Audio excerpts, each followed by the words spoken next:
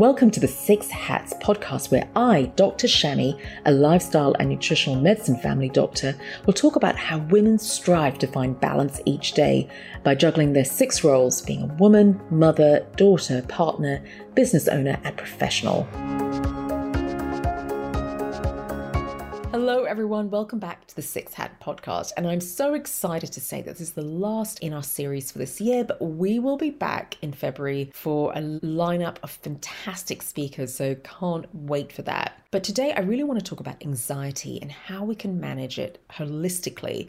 I'm going to give you some really quick and easy tips, but possibly just reminders for you to say, yeah, this is what I can do at home, this is what I can do now in order to feel better. And then what I'm going to do at the end, just highlight what functional medicine can do. We can go so many steps deeper with the goal of making you feel better. So to begin with, more than 2 in 5 Australians experience a mental health issue in their lifetime. And a recent study found that during the height of the COVID-19 pandemic, 21% of Australians had experienced a mental health disorder in the previous 12 months, with anxiety being the most common. So where do we start? Now, we start with what do we need to know about anxiety? I'm going to talk to you about 3 simple strategies that can transform the way you feel, and of course, how functional medicine can help. Now, I'm going to ask you 3 questions just to get an idea of where you are placed in terms of managing anxiety, and I will give you the answers. So, first question is, do all patients suffer with anxiety? Do they require medication to treat their symptoms? And the answer is no. Not all patients require medication. There is, in fact, a lot we can do, which I'm going to run through, that can transform the way you feel. Number 2 is, can anxiety or stress directly affect other organs in the body, for example, the gut or the thyroid? And the answer is yes, it can. And if you've listened to my previous podcast, you'd probably be familiar with that. And lastly, can anxiety be resolved with simple lifestyle measures? And once again, the answer is yes. You will be surprised what tiny improvements in your lifestyle can transform the way you feel. Now, this is going to be a really quick recap. For those who have listened to my podcast or seen my programs online, you'll be so familiar with the stress reaction. But it's just a great reminder, especially when we're feeling anxious, to really break it down and figure out what exactly is happening in my mind and body. So once again, it all starts with a thought, and that thought is your perception of your environment, perception of your reality. And for some reason, that's coded as fear. So the amygdala, which is a small gland that sits in your brain, has detected this as a fear response, and it quickly sends messages to different parts of the brain, which then send signals to the rest of the body, including the adrenal glands, which sit on top of your kidneys. And their job is to release that cortisol, adrenaline, and noradrenaline, sending signals throughout the body saying, hey, we're in a fear response, we need to get out of here. And hence why it's called the fight, flight, or freeze response. Fight, flight, or freeze response. Got to get that right. So the body's just preparing you to deal with this fear in front of you. Now, the problem is in today's world is the fear is emotions, the emotions and our perception of our reality. And it's really, really interesting. So the new data has shown the amygdala, which is the part of the brain that detects that fear response, actually goes back to your baseline. And this is really, really important. So I'm going to say this quite slowly, is your baseline is whatever is familiar to you. So what does that actually mean? So if you're familiar with worry as your default emotion, that becomes your baseline. So we actually need to ask ourselves this question: do I know what calm feels like? Does calm actually make me feel uncomfortable? For example, being busy throughout the day, we're so used to it, we're filling up our mind, we're filling up our day with activities, we're constantly entertained. Now, to sit in stillness can actually feel really, really uncomfortable. Almost you become on edge, almost you actually become a bit stressed for sitting in stillness, and you want to fill up the hour, fill up the day with lots and lots of things. And so what they're showing in research is that we're actually just we've developed habits, used to a pattern of behavior. And again, thoughts are just a habit. Thoughts are literally going around in your mind, and it can become a habit of thinking about something in the future which you feel might be the worst case scenario, which develops into worry. So worry can be your default. Now, what's really important to remember as well, this autonomic nervous system, and you're all probably familiar with it because I've mentioned it so many times. So that's like the sympathetic and the parasympathetic. Now, what's really important about that is that the sympathetic is all about speeding things up, and it's part of that fight or flight response. It's a collection of nerves that's connected to different parts of the body which help you feel a certain way while you're feeling anxious. So it might raise your heart rate, it might cause sweaty palms, sweaty armpits, it might actually make you feel, have dry mouth when you're speaking. So this is literally the body getting prepared for the fight or flight response, and it actually increases flow to the muscles to get you out of that situation. It decreases blood flow to the gut, because the gut and digestion is not needed at the time of stress. So this is a process of a series of events that take place really to protect you, because that's what it's designed for. For example, when you're crossing the road, that fight or flight response comes in, you are more alert in order to protect yourself and in order not to harm yourself. Now, what's really, really interesting, we've forgotten about the parasympathetic. So that's the opposite. These are the brake pedals. So when we're in that heightened response, we do have brake pedals. We can calm the nervous system down by triggering the vagus nerve. So it has the opposite effect. It calms everything down. So it's actually also known as the rest and digest. So it increases blood flow to your gut. It helps with digestion. It lowers your heart rate. It calms the nervous system down.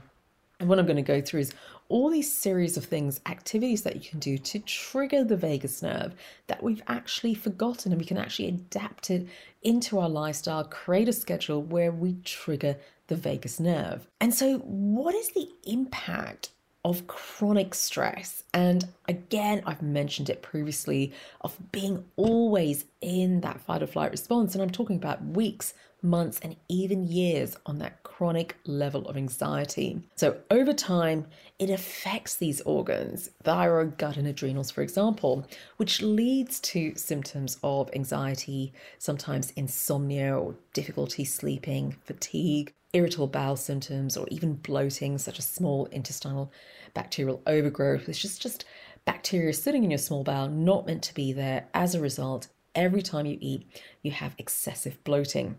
And of course, weight gain. So once again, it's just a reminder, all of these symptoms, we don't often link it to chronic stress. And in functional medicine, we're always going to the root cause. How do we treat the root cause? Because yes, we can treat all these symptoms, but if we haven't addressed this chronic stress response, well, you will always be encountering these symptoms. Right. And so what is our ultimate goal? Our ultimate goal is to find balance. How do we have the brake pedals on for the parasympathetic? But obviously we do need a bit of drive for the sympathetic to keep us alert and keep us safe. How do we achieve balance? So I'm going to remind you of the 3 activities which are so important, which we easily forget, and it can transform the way you feel. So number 1 is breathing. How do you breathe? So take a moment to pause right now, and you can actually check, how are you breathing? Are you breathing shallow, which is where your chest is rising first, or deeply, where your tummy rises first? So a quick way of doing it is one hand on your chest and one hand on your tummy, and take a deep breath in. Which rises first? And the correct answer is we need to deep breathe. That means we need to inflate our lungs fully, activate that diaphragm, which triggers the vagus nerve. That means it starts to slow things down and people feel better. Now, 9 times out of 10, anyone coming to see me with anxiety is most likely shallow breathing. And that's because it's a pattern, a habit that we've developed over time once we've been in the stress response. So reactivating that deep breathing, learning to breathe deeply throughout the day is so important and can transform the way you feel. Number 2 is sleep. We forget about sleep, and I'm going to remind you about this beautiful circadian rhythm, that sleep-wake cycle that our bodies are designed to follow each day to keep us well, to keep us healthy, because there are reasons why we sleep. And the most, couple of many good reasons include improve immunity, to improve our mental health. It's time to rejuvenate, to recharge. And also studies are showing that it reduces the risk of dementia. Now, that sleep-wake cycle is all about when cortisol rises and when it drops and when melatonin rises. So cortisol rises in the morning. It's highest at about 9 a.m. and it takes the whole day to reduce in order to get you ready for sleep. And melatonin starts to rise around 6 p.m. Now, melatonin just switches you into the sleep mode. It doesn't keep you asleep. What's actually really keeping you asleep is adenosine. So adenosine is actually produced in cells and its role is to make us feel sleepy. So it gradually rises in the day as long as you're awake and it falls around 7 a.m. on waking. So adenosine is the breakdown of ATP, adenosine triphosphate, from physical and mental work. And really, really interesting, we need that rise in adenosine, which then binds to receptors to make us feel sleepy. What's really, and you're probably familiar with, is what caffeine does. It actually blocks the effect of adenosine, hence keeping us alert. And believe it or not, and as you may have experienced, exercise increases the level of adenosine.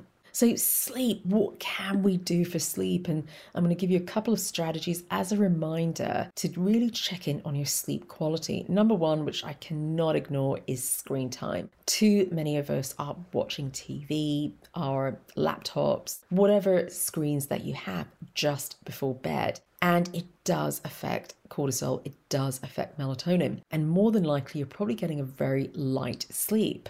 So I always encourage my patients 1 hour before bedtime to really remove all your screen times, create this sacred hour. Maybe you want to listen to music, listen to something, meditate, or have a conversation with someone at home. Really go really low on your screen time just before bed. The next thing is caffeine. As we mentioned, it can block the receptors, keep you alert. We don't know how your body metabolizes coffee, whether it metabolizes quickly or slowly. And we don't even know if your body produces adrenaline quickly and gets rid of it slowly. So are you keeping yourself in an artificial state of the fight or flight response? And I always am amazed when patients come back with stories of how they eventually gave up caffeine and they could not believe how they felt. They were sleeping better, they're having deeper sleep, they felt so much less anxious. As a result, they never wanted to go back to it. And lastly, the impact of alcohol. So we know alcohol affects the quality of your sleep, but also studies are recently showing that it actually increases cortisol a couple of days after drinking alcohol. So not when you're drinking alcohol, but like the day after. So you can activate the fight or flight response. So really have a look at caffeine, alcohol, and screen time. And lastly, in terms of lifestyle strategies, movement, how can I forget? Exercise is so vital. Now, in today's lifestyle, we live such sedentary lifestyles if you've got a desk-based job. So that means you're spending hours and hours sitting. But that's not the only time you're sitting. You may be sitting on your drive to work, you're sitting in the train, you're sitting having coffee, you're sitting while you're eating, you're sitting while you're watching TV, and it all adds up. We're sitting for hours and hours in the day. And we're not used to that. Humans are not designed to be sitting. We're designed for movement. Now, studies have been shown to increase serotonin with just 5 minutes of movement. So if you're feeling like, I really don't have motivation to move, I'm feeling a bit lethargic, I really motivate patients to go just move for 5 minutes in the morning, put some great music on and have a dance or move in some way. And that 5 minutes of movement increases your happy chemicals like serotonin and makes you smile, can transform the way you feel. And I've also had some patients who actually use exercise to manage their anxiety. So when they feel that anxious feeling, they quickly jump into some form of movement, whether it's movement to music or skipping or doing some low impact cardio, and they feel better. So just to recap, it is exercise, sleep, and breathing. Now, I really want to add in another hidden effect of exercise, and it's all about brain-derived neurotrophic factor. It's something that you may not be familiar with. It's called BDNF, and it's actually the miracle grow for the brain. It helps maintain brain cells as well as grow new ones, so it's growing new connections. So what does that mean? It means that you learn quickly, you have better memory, and guess what? It increases serotonin. and it's associated with lower rates of Alzheimer's dementia. So what am I hearing is, how can I increase BDNF? And you're spot on. It is exercise, meditation, sleep, and sunlight. And what lowers BDNF? It's the opposite. It's actually stress, sugar, and social isolation. So really interesting. And I did want to mention all the other things which increase and stimulate the vagus nerve. So apart from breathing, meditation, what about singing, chanting, humming, cold exposure, massage, face-to-face socializing? We mentioned exercise, but also forest bathing and art. So art, nature, music. Really, really good reminders. And when I speak to patients, they often say, oh, I used to love my art class. Or I used to love singing. This is what I used to do. I need to get back into it. Make it part of your routine for the week. Have some strategies that help trigger that vagus nerve. So now I'm going to move on to how functional medicine can help. And so when you see a functional medicine practitioner, this is where we go a step further. So we mentioned a few lifestyle changes, but this is where we can go deeper. We really need to look at your nutrition. It's about clearing up that nutrition. How can we remove that excess sugar, go for more whole foods, increase your protein, and tendency of more of a low carb diet. Then we address nutrient deficiencies such as magnesium, vitamin B6, 9, 12, vitamin D, omega-3, and that's all needed for your happy neurotransmitters. Then we can even look a bit deeper and go into key amino acids, which is basically protein. What the impact of glutamine, taurine, glycine, 5-HTP, which is tryptophan, can do to your happy chemicals.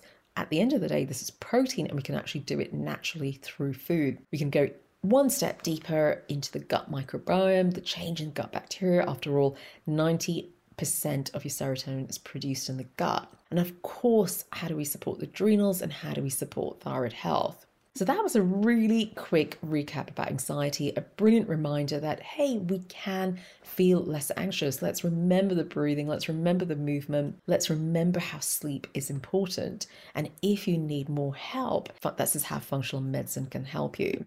So really excited to share that podcast. We will be back in the new year, wishing you an amazing, amazing start to the new year, and look forward to being on this journey with you. Remember that this is general advice only. Please see your healthcare professional for more information. So what's your take-home message today? Remember, it's all about progress and not perfection. And are you suffering from stress? Visit Usawa Learning Hub on usawa.com.au and sign up for the 6-week challenge on how to reduce stress today. Enjoy the journey.